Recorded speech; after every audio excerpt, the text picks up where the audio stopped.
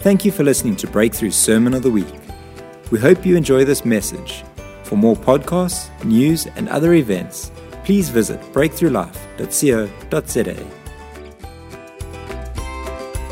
I'm really excited. One of the reasons is because when John asked me to share the message this morning about a month ago, I started working through some things, and there was a story that jumped into my mind. And I thought, wow, that would be such a great story. That just like the punch, get it right in there and stuff like that. And so I started working on it, and then I kind of drifted away from that thought. And for the next few weeks, I worked on all of these. It's so funny for a tech guy. I actually like having stuff on note cards when I'm sharing. But I started working on these, and last night, as I was standing at the sink doing some dishes, the Lord's like, "Hey, what about that story?" And I was like, "Yeah, what story?" He's like, No, remember that story that we were going to talk about?" And I was like, "Oh yeah, that story." And I hadn't been avoiding it, but I certainly, and I'm not hesitant to share, but I certainly was a little bit apprehensive. I was like, but that's like jumping into the deep end of the pool. And he's like, yes, and that's what I want. So we're going to jump in right into the deep end. And I want to share with you personally a little bit about my story. Before we get there, I wanted to share one of the puzzle pieces that came together is the painting. And Lisa painted this. She's been working on it for a while, and it's called Coming. We're jumping in already. Here we go. Coming out of isolation. Let me get that for you so you can hear me. Coming out of isolation. This is a really important theme in our lives. This is a strong message in my own life. And she painted it with the glory. She just says this: "I came across this image of gold and white with figures included, and I wanted to use this concept, coming out of isolation. There are many biblical heroes who experienced aspects of isolation. Adam, before Eve was created, Jesus in the wilderness, Paul in prison, the leper who was isolated because of his disease. And the figures I choose to include represent emotions, actions, and people that I know. Of all the scriptures that can be mentioned, I have chosen this one. I am convinced that my God will fully satisfy every need you have, for I have seen the abundant riches of glory revealed to me through Jesus Christ. And our God, our Father, will receive all the glory and the honor throughout eternity of eternities. Amen." And it's difficult to see, but when she dropped this off, she and I talked about it, and she didn't know what I was actually going to be speaking on today. And she just started describing that, and I was like, this is so incredible. This is so perfect. And each person in this painting has a personality and a characteristic and how they're responding to the glory that's behind them. And so it's this glory and this movement. What do I do with isolation, and how does it impact, and how does it rule my life? So what does isolation look like? How does it impact us? For me, it was actually a really strong grip in my life for the majority of my life. And it's really funny. I'm actually very extroverted. I love meeting people. I love making new friends. I love being the center of attention, or in a crowd, or wherever I might be. I'm not the guy in the corner. I like being up front, and I love that. But if you know my story, and there's so many new faces, so I'll give little snippets, but if you know my story, there's parts of my story that kept me hidden for the majority of my life. I struggled with an addiction to pornography for the majority of my life. And though there was accountability and people knew most of it and bits and pieces of that, there was still probably 20 to 30% that nobody knew. And that 20 to 30% kept me hidden, kept me in isolation. I could be in the middle of a crowd and yet be completely isolated. And isolation impacts each one of us a little bit differently. It looks a little bit different for every person. But for me, it was like you would have never known because I was really able to disguise it really well. I mean, some people just disappear altogether and oh goodness, that person's isolating. But you would have never known it in my life because I was in the midst of everybody and I had such a happy face on. And you would have never known the pain that I was carrying. And that's a really key word right there, is pain is one of the strongest contributors to isolation. But what about solitude? What's the difference between isolation and solitude? Because sometimes I think we mix these up a little bit, and the definition that comes straight from a dictionary is just this. Isolation is without relation to other people or things. Pretty simple. Without relation to people or things. What about solitude? The state or situation of being alone. Now, they sound pretty similar. To me, I often confuse the two, and I didn't recognize the difference. Solitude is you're alone. Isolation, you're alone.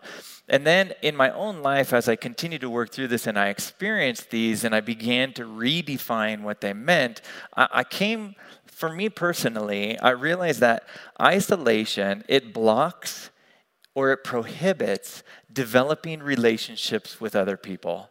It doesn't allow relationship. When I'm isolating, I'm not allowing people into my innermost place.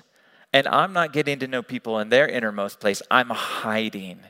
I'm avoiding whatever it is. And even if it's this much, it can still be isolation. For most people, isolation is just completely hiding and disappearing. Whereas solitude is an aspect where we maintain the relationships around us, but we separate ourselves for a time for quiet. Jesus went to a solitary place to pray. He didn't say, I'm not having a relationship with my disciples, and then go pray. He just said, hey, I need a little bit of time. I need a time out. And there's absolutely nothing wrong with that. It's this place where I still have my relationships, but I'm going to take a bit of time for myself just to recenter, just to refocus, just to find myself, whatever word you want to use, in there. And then I'm coming back. Whereas if I'm isolating, I'm like, whatever it is that's going on within me, I don't want anybody to know about, and I don't want those circumstances to reveal themselves because ultimately they're too painful, and I don't want you to experience or know that I'm hiding behind my shame. For me, most of my life, I had just that little piece. I always get emotional because I know the outcome. I haven't even started the story. In 2011, we moved up to Zambia. My wife and Misha, Janelle and Misha, and Titus wasn't yet born. No, he was born. Yeah, he was really small.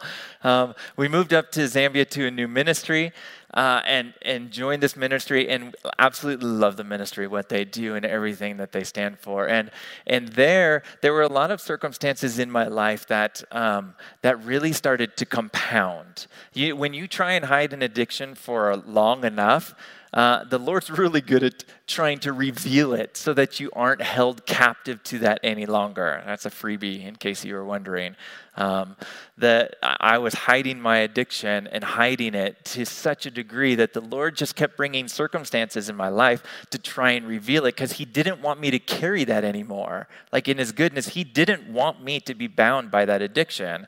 And it wasn't that He was trying to beat me over the head and make me feel ashamed. He wanted it to be gone. But in these circumstances in ministry, we're out in the bush ministering and Holy Spirit doing really, really cool stuff. When you don't have doctors way in the deep bush in Zambia, the Holy Spirit comes through in a really big way. He's comes through in a big way here. I don't want to say that he doesn't, but there's just something about when you don't have resources, how powerful Holy Spirit is in our prayers. And that stuff was going on, even in my life, and just the sharing and the conversations, really, really great stuff. But there was this percentage that I couldn't share with people, this grip that inappropriate sexuality had in my life that was absolutely destroying me in such a way that it just kept sinking me deeper and deeper, and I became more controlling. I became more manipulative. I was a really nice guy, and you would have never known it because I was so good at controlling and manipulating without you knowing it. And with this big smile on my face, and you're like, oh, there must be something wrong with me. It's not Dan. It was a mess. I was a mess. And it all came to this place where through circumstances, thus the prayer that we prayed, use whatever circumstances to draw me back to the intimate place of the Father's heart. He will answer that. If there's ever a prayer to pray for yourself, be prepared when you pray that. But it's an incredible, incredible, loving and grace-filled prayer. Through a number of circumstances, some of the things, my actions that I was doing, they came into the light. And I'm so glad they did. I didn't like it then because I felt like I was so ashamed. And who in the world could love me? I'm such a fraud. Going out worshiping one day and then making inappropriate decisions and then the next and all of this chaos. And so in a moment of strong isolation, that I think I was over the base where we were is on Rapid 14 of the Zambezi River. And there's this beautiful, beautiful vista. Zimbabwe is just on the other side of the river. And the Rapid 14 is the name of the base. And then Rapid 15, Rapid 16, they name it by rapids just because of those people that go on boats, the rafting, that go down the rivers and stuff like that. And I'm overlooking Rapid 16. We were building a house there, actually, on the base, and I had built this wall that overlooked this incredible spot above Rapid 16. And the river's probably, I'm converting standard to metric, 200 to 300 meters below. The landscape, we're up about 300 meters above the river in Zimbabwe and stuff like that. And I'm sitting there, and this was my thought. If I lean forward, no one will ever have to know how bad it really is. I wasn't there for the view. I wasn't there to take in the beauty. I was there because I just didn't know how to go on, how to move forward. With people all of a sudden knowing that I had a struggle that I tried to keep secret for most of my life. And I thought, all I have to do is lean forward. And in that moment, Jesus came to me in my mind and he said, hey, Dan. He was really kind. He's just like, hey, Dan, since you've thrown everything away, can I ask you a question? I was like, and I put the pieces together. Oh, yeah, if you're going to kill yourself, then obviously you've thrown everything away. He's like, would you rather take all of that, your entire life, and instead of throwing it away,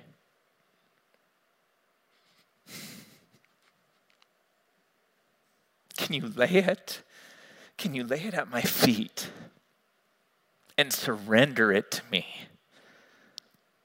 And I thought, yeah, I can do that. I think he was just stalling. He was keeping me on the wall. I said, yeah, no, I can do that. And he said, I want you to look at those things that you've laid down because you've lived such a good life and you've known me since you were this tall.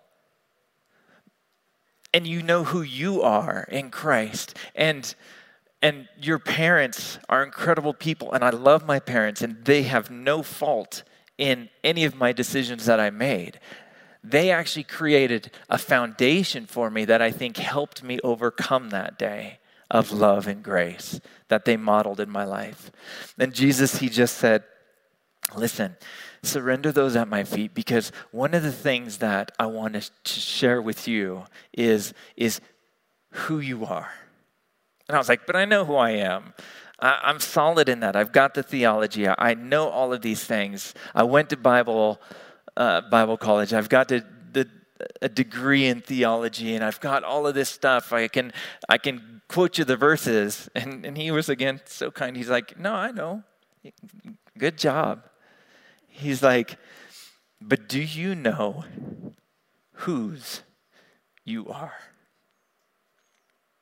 And in that moment, everything changed. Just by him asking a simple question, Dan, do you know whose you are? Because then I was forced to think, who do I belong to? Do I belong to myself? Do I belong to my Father in heaven? Do I belong to the enemy? Because the actions and the way I live my life will align with one of those things. And he just said this phrase in Isaiah 43, chapter 1. This is such a great passage. Isaiah 43. The long verse is this, and I didn't actually know what the long verse was. But now, this is what the Lord says. He who created you, he who formed you, do not fear, for I have redeemed you. I have summoned you by name. You are mine. When you pass through the waters, I will be with you. When you pass through the rivers, they will not sweep over you. When you walk through the fire, you will not be burned. The flames will not set you ablaze. But that day, sitting there, the only phrase he said to me was this: Dan, you are mine. See, I didn't know who I belonged to.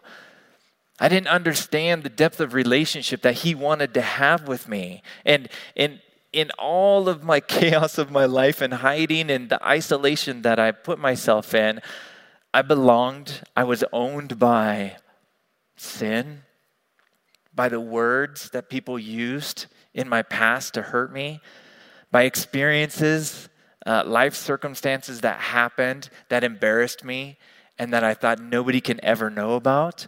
And I was owned by all of these things. And yet Jesus, in such soft graciousness, he said, those don't own you.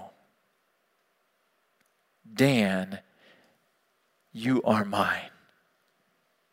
So I started this journey and I went on this quest to understand how do we break free from isolation? What is it about isolation that keeps us bound? Number one, isolation it's all around us. The enemy, it's one of Satan's most effective tools against us because it keeps us separated from relationship with other people. Now this is when I realized this, I was just so astounded at the goodness of God. If we go all the way back to the beginning, right to the very beginning, a very good place to start. Genesis 3:1, Genesis chapter 1, 2, and 3. But in Genesis 3, it's like the expanded version of Adam and Eve. Genesis 1, creation. Genesis 2, a little bit more details in the creation. And Genesis 3 is the expanded version of the creation story, specifically about Adam and Eve. And in that story, they've titled it the fall because this is where Adam and Eve, they sin and they eat of the tree of the knowledge of good and evil, and therefore separate themselves from God. But one of the things that I used to believe as a young believer is that whole story was designed and set up to show us how powerful God is, that He is God, that He rules over everything, and if we mess up, we're going to get kicked out of the garden. That's what I believed. That was my understanding of the creation account. And as I read it over and over and over again, I began to pick up on some subtle things that take place in that story. And when we go through the story, one of my favorite verses is in chapter 3 in verse 11. But I'm going to start with verse 8 because, well, we'll go through it. It's, the serpent deceives Adam and Eve. Let's say Eve and then Adam, but they were both there. It falls on Adam's head. We won't get into the theology. Did God really say you must not eat from any tree in the garden? So he causes some doubt. He's like, nah, you're not really going to die, and stuff like that. And so they eat it, and instantly they know something's different. Why? They realize that they're naked and they're ashamed. Here's a side note. In Genesis 2, verse 25, there's this random verse right in the middle of all of this creation account. And it says this: Adam and his wife were both naked, and they felt no shame. Like, it actually doesn't fit into anything in those chapters. It's just at the end of the creation account, all of a sudden it says, hey, Adam and Eve were naked, and they weren't ashamed. You're like, okay, that's weird. That's random. And then we get the whole eating of the tree and stuff like that. And all of a sudden, they eat of the tree of the knowledge of good and evil. And something shifts, something changes. And they realize what? They realize that they're naked. And if they realize that they're naked and then they try and hide their nakedness, they sewed fig leaves together and they tried to hide their nakedness, then all of a sudden what God designed and however He created it for Adam and Eve and for humanity, now they're trying to hide because they're ashamed of what they feel about their vulnerability, exposure, nakedness. Isn't it fascinating that one of the most destructive traumas worldwide is inappropriate sexuality? How something that might last only 30 seconds can change the trajectory of a person's life for the rest of their life until that's redeemed. That is sad. It's tragic that the enemy has taken so much power, and we see it right here. The very first shame that Adam and Eve experienced was nakedness. But that's a side note. In verse 8 it says, then the man and his wife heard the sound of the Lord God as He was walking in the garden in the cool of the day, because that's what they did. God came into the garden to have relationship with Adam and Eve. That's why He created humanity, because God desired relationship with a created being. That's the whole purpose for creating us, is that desire for relationship. And it says, but the Lord called out and they hid from the Lord among the trees of the garden. But God called out to man, where are you? Like God didn't know. I mean, if He's all-knowing and He's all-present, it's like He didn't know. He's walking into the garden, and He's like, 2 apple trees back, 3 fig trees left behind the sycamore tree. You're going to find Adam and Eve. He knew because He's all-knowing and He's everywhere. And yet, He comes into the garden to be with them, and He asks this question, where are you? Not, hey, where are you? It's like, hey, Adam and Eve, where are you? We do this every day, and normally we meet. And there's this inquiring, this curiosity, hey, where are you? And Adam answered, I heard you in the garden. I was afraid because I was naked, and so I hid. And then this next question that God asks is just as powerful. He says, well, who told you you were naked? Because if it wasn't me, then where did that lie come from? That's really interesting. But when I read this, and as I read it over and over again, I began to see God in a different light. See, God knew where they were. God knew that he was separated from his creation because they had sinned. He knew all of these things, and yet the first action that he had towards Adam and Eve was not to kick them out of the garden. That was a consequence that came later on. His first response to broken humanity was to go and be with them. Just let that settle in for just a minute. God, the creator of the universe, the all-powerful, the all-knowing, the all-present, God, the first sin that takes place, that separated Adam and Eve from God, his first response was to go find them, to go be with them. And even though he knew where they were, he still asked the question and he said, hey, where are you? Maybe he's asking it metaphorically, not just where are you physically. Where are you? Here.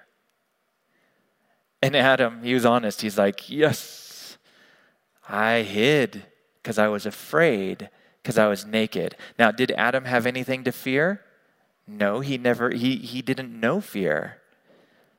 Did he need to hide from God? He'd never hidden from him before. So somewhere along the lines, in those moments, somebody planted some thoughts in Adam's mind that said, you better hide, you better cover yourself, and you better be quiet, you better isolate because you messed up.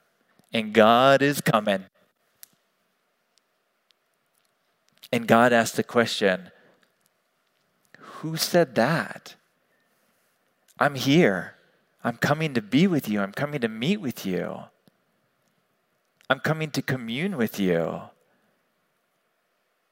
So it wasn't me who said that. That's also a teaching for another day, but we carry lies and we carry belief systems oftentimes from when we're younger for most of our lives. And if we stop to think about where they came from, we might just recognize that, Dan, you're an embarrassment, did not come from God. It came from somewhere else. And when I lived my life of isolation, Satan took those times to exploit that lie and turn it into a belief system that I carried with me so that, why? So that I would separate myself from God. If God created us for relationship, then it makes sense to me that at the heart of the enemy, of Satan, that what he wants to do is destroy our relationship with God and with others. Why? Because that's the reflection of God's goodness. He loves us so much that he created us, and not only that, he had a plan in case we messed up. Like, think about that. In case Adam and Eve actually didn't get it right, God already made a way for there to be restoration in that relationship. And that relationship is obviously through Jesus Christ. He sent Jesus on the earth in order to restore that relationship. In John, we all know John 3:16, such a great verse, right? Most of us can quote John 3:16. 17 through 21 is really powerful as well. For God so loved the world that he gave his only son, that whoever believes in him shall not perish but have eternal life. I mean, you go to any sporting event. Oh, not anymore these days. But the guys with the placards, John 3:16, it's always there. And it's true. God loves us so much that he sent Jesus so that we wouldn't die, but that we would be restored in eternality to relationship with him forever. Brilliant. John 3:17 says this, "For God did not send his Son into the world to condemn the world, but to save the world through him. For whoever believes in him is not condemned, but whoever does not believe stands condemned already, because they have not believed in the name of God's one and only Son." When I read that, it actually hit me differently that if I'm living a life under condemnation and I'm hiding because of my shame, and listen, self-condemnation is one of the most powerful weapons the enemy uses against us, is when I condemn myself and hide myself, that I didn't actually understand this full passage, the fact that God didn't send Jesus into the world to condemn the world, but to save it. Now, if God is not condemning the world, why am I condemning myself? Why am I allowing others to condemn me? And why am I condemning others? It doesn't work that way. If the God of the universe, who went into the garden to meet Adam and then revealed his nature again by sending his Son not to condemn but to save, then how important is relationship to the Father? I think it's at his very core, the relationships that we carry. And these relationships that we have on earth are a reflection. But you say, what about these painful relationships that I've had? What about people that have, smashed me and traumatized me and things like that? Yeah, that's not God's design. That's not God's heart. And in every sozo, spirit encounter, whatever you want to call it, that I've walked through personally or walked through with other people, I've never met a Jesus that was condemning a person in their moment of trauma, ever. I've always met a Jesus, the Spirit, the Father, who is loving and gracious and reaching into that person's life to pull those lies out so that they no longer have to hide in shame and isolate them from relationships. That's the whole power. That's the whole promise. That's his desire for our lives. Is to come to an understanding that maybe he's not the God that I thought he was when I was younger. Maybe he's a God of goodness, of forgiveness, of grace. Maybe he's a God of non-condemnation. And I can walk out from underneath that. See, when I read John 10:10, there's two parts to that passage. The thief comes to steal, kill, and destroy. But I, Jesus is speaking, have come that they may have life and have life to the full. I always used to believe that Satan came to steal, kill, and destroy, like in the physical realm. And he does. He wants to steal our stuff and kill us and destroy us and stuff like that. But I thought, if God's desire is to have relationship and Satan's desire is to destroy that relationship, what does it sound like now when I read this verse and says, when it comes to your relationships with anybody, the thief comes to steal, kill, and destroy your relationships. I added those words, but I believe that there's some strong emphasis in that, because if he can break down the relationships here, then maybe, just maybe, Satan believes he's wounded the Father's heart. Now, of course, we know when relationships are broken, it does hurt the Father's heart. It doesn't change his nature. And it doesn't change the power that Satan has over the Father by destroying relationship. But it certainly creates something different. And that's the nature of the brokenness of the fall. But Jesus, I have come that they may have life and have life to the full. So how do we move forward in this? What is an application? And for me, I look at the world that we live in, and we're living in some really interesting times. The times that we're focused on now, let's back up to before the printing press was made. What did people do? They sat around and stared at each other all day. I don't know.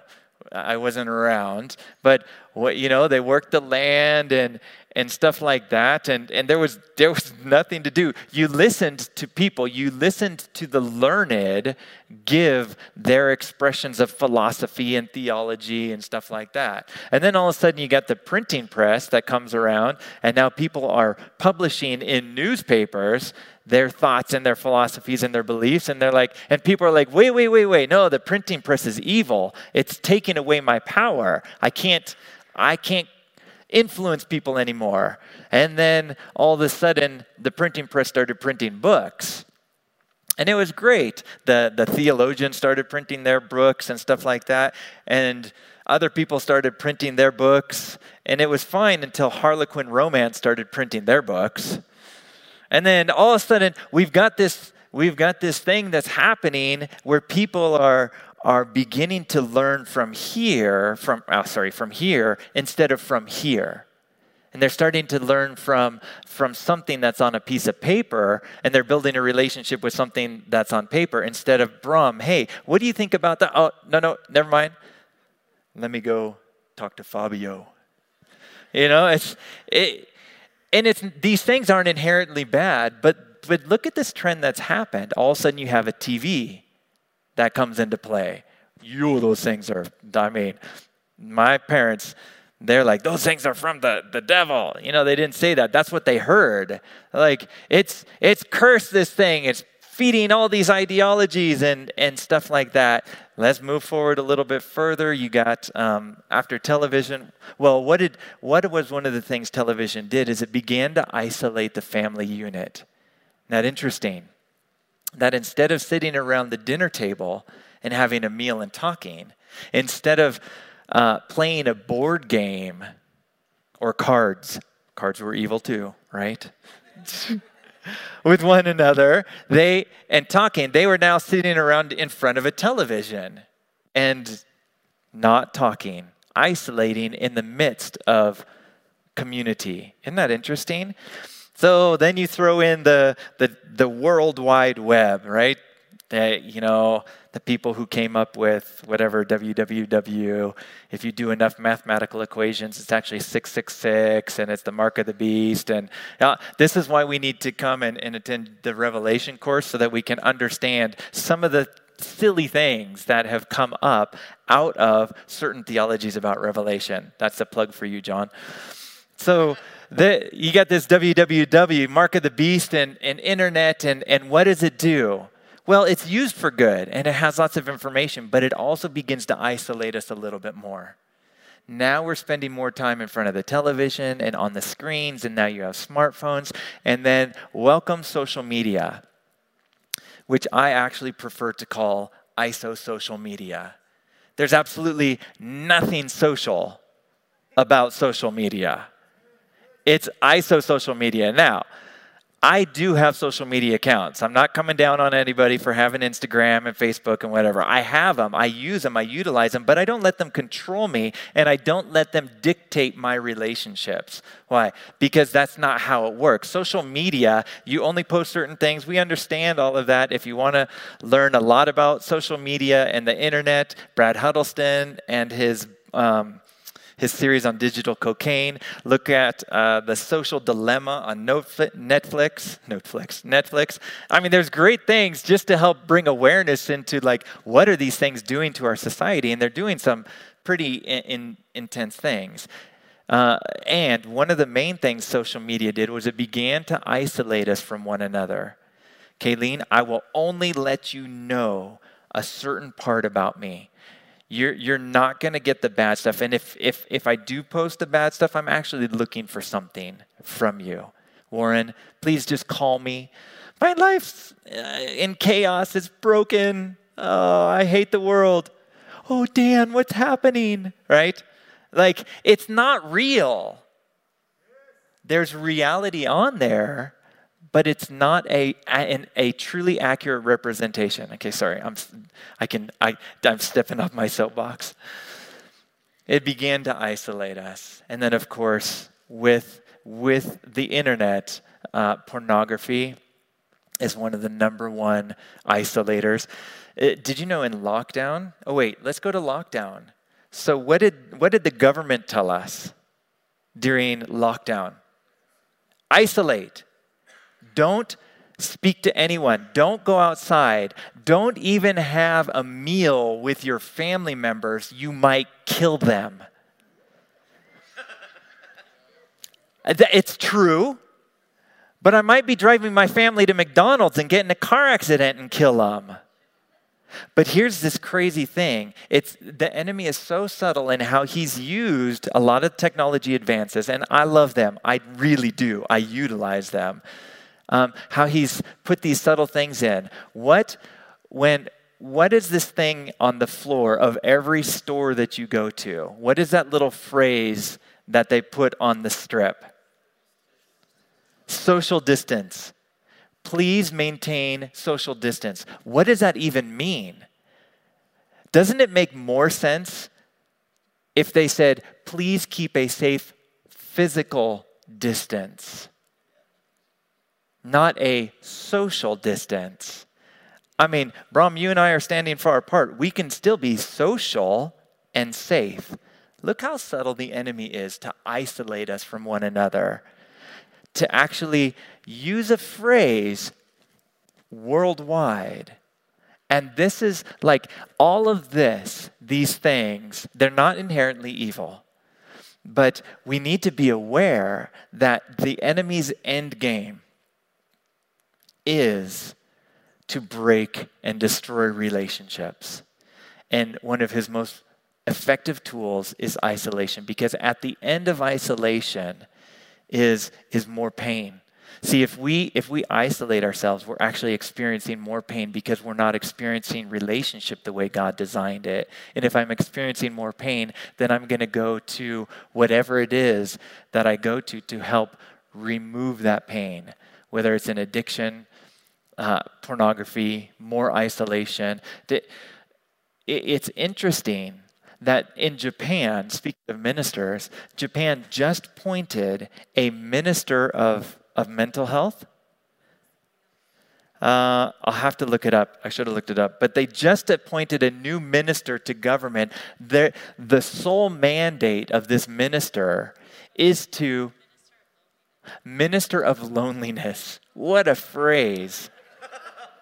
And the sole mandate of this minister's position is to try and rejoin people with one another in relationship because of the destruction that's taking place because of COVID. It was at the beginning of this year, or at the end of last year, the minister of loneliness. Why? Because in Japan, there are the suicide rates in Japan spiked between 30 and 70%, depending on what demographic you found yourself in.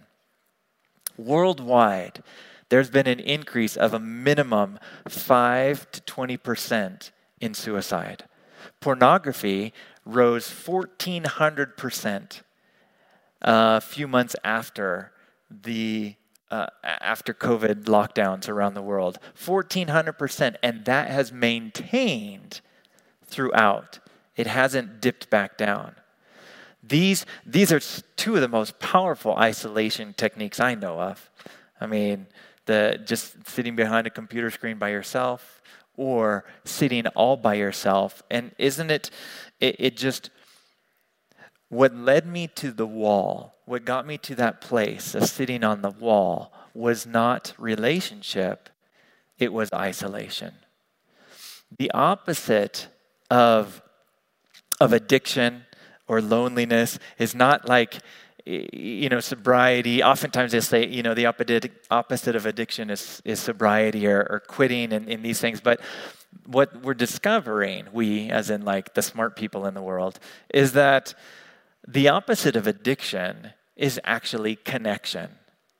The opposite of isolation is actually connection. not just going into a party so that you're socially with people, but the opposite of isolation is actually connection. And the primary source of connection that I needed was a connection with my Father who loved me, not my earthly father, my heavenly Father who loved me. I was still connected to my parents. Like I said, they're amazing people. But it was the opposite of the isolation that I was experiencing was connection to people. And guess what that meant? That meant that I needed to come out of hiding. I needed to allow myself to be exposed, to be vulnerable, to be found. Amazing how parallel that is to Adam and Eve in the garden and the heart of the Father who went to find them, who went to know them, who went to be with them. So for any of us that are struggling with whether it's government-imposed isolation or our own self-imposed isolation, that there is a way out of that circle. James 5:16 says this.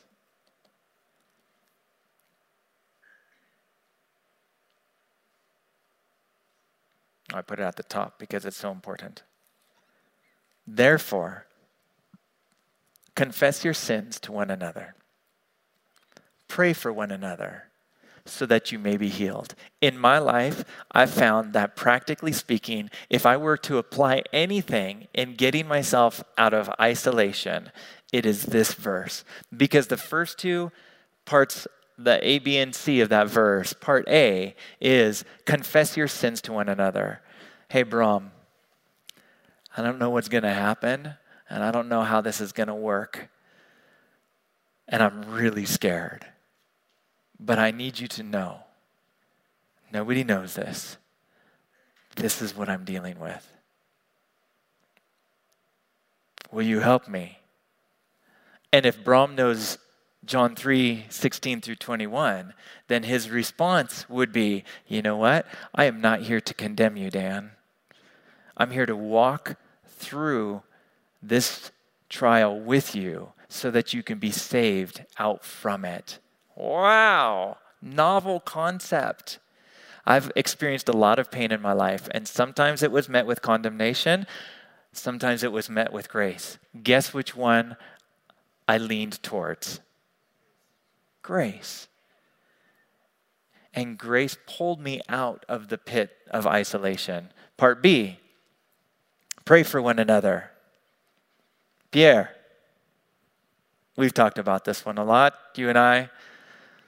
What does it mean to pray for one another? It's to communicate with one another. It's to develop a deep friendship with one another. So your confession is the hard stuff, and then your prayer is, what is prayer? Prayer is communication. Pray for one another. Hey, let's walk this journey together. Let's disciple one another. Let's pray, discuss, figure it out. Pierre's a really good friend, and he's helped in plenty of areas in my life, which I really appreciate because I was able to take that to the next step and apply. I need to confess, I need to pray and communicate. Why? Part C is not of human origin.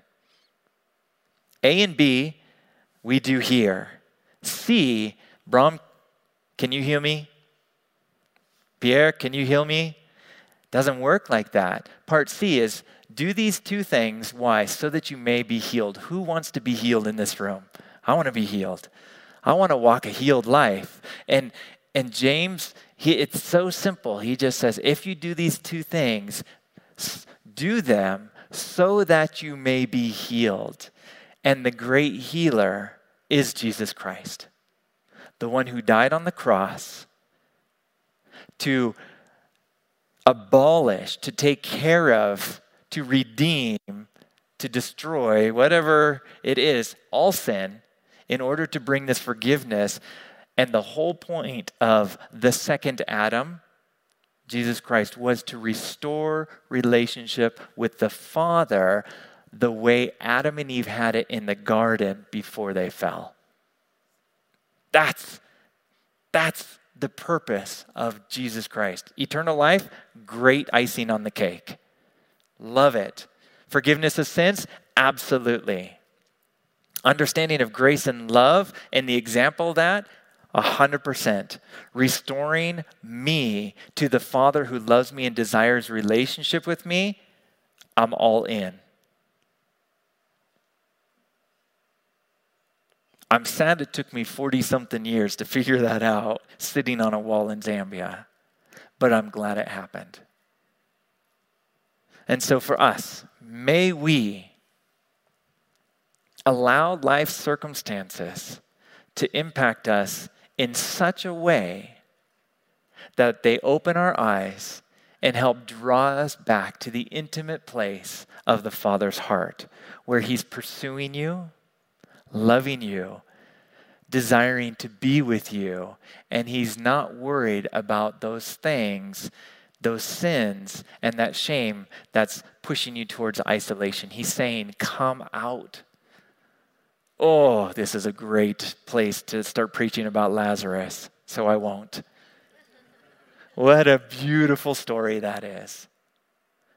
To draw us out of darkness. That's the end of John 3:16. Again, I'm ready to go on another. That I hope they invite me back so we can finish some of these. But the difference between light and darkness.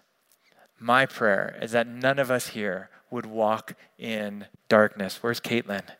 I think let's do another song. Let's finish. Let's round this day out with another worship song. But my prayer is that we wouldn't live our lives trapped in darkness, but we would allow Father to find us behind those 3 apple trees, 2 fig trees, 1 sycamore tree. That we'd allow Him to find us and draw us out of our darkness, out of our place of hiding, so that we can be in the light of His love and grace that He offers to us freely. Would you stand with me as we pray?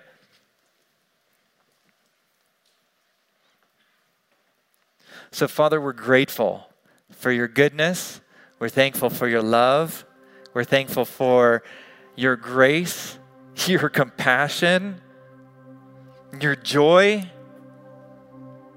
your gentleness, your faithfulness, your goodness, your kindness, the attributes that you carry. Father, I just thank you for those right now, because I know that those attributes of goodness, those kingdom attributes, are far more powerful than any attribute that the enemy may try and throw at me. Any lie, any trauma, any brokenness, that those no longer have a hold on me. If you want to break brokenness off your life, and I'm holding my hands out first, just put your hands out before you and just say, Father, I choose to release this brokenness.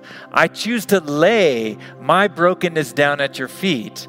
I don't want to lean forward and allow my brokenness to kill me. And so before that happens, I'm choosing to take this pain. I'm choosing to take this brokenness. I'm choosing to take it, and I'm choosing to lay it down at your feet. And Father, would you take those things? Would you pick them up? Would you redeem them? Would you shape them? Would you reshape them and put them back into my life in a redeemed, in a beautiful, in a loving, in a grace-filled way? Because that is your character and that is your love. And so I offer my life to you and sacrifice my isolation before you. Thank you, Jesus, for taking that isolation and turning it into relationship with you,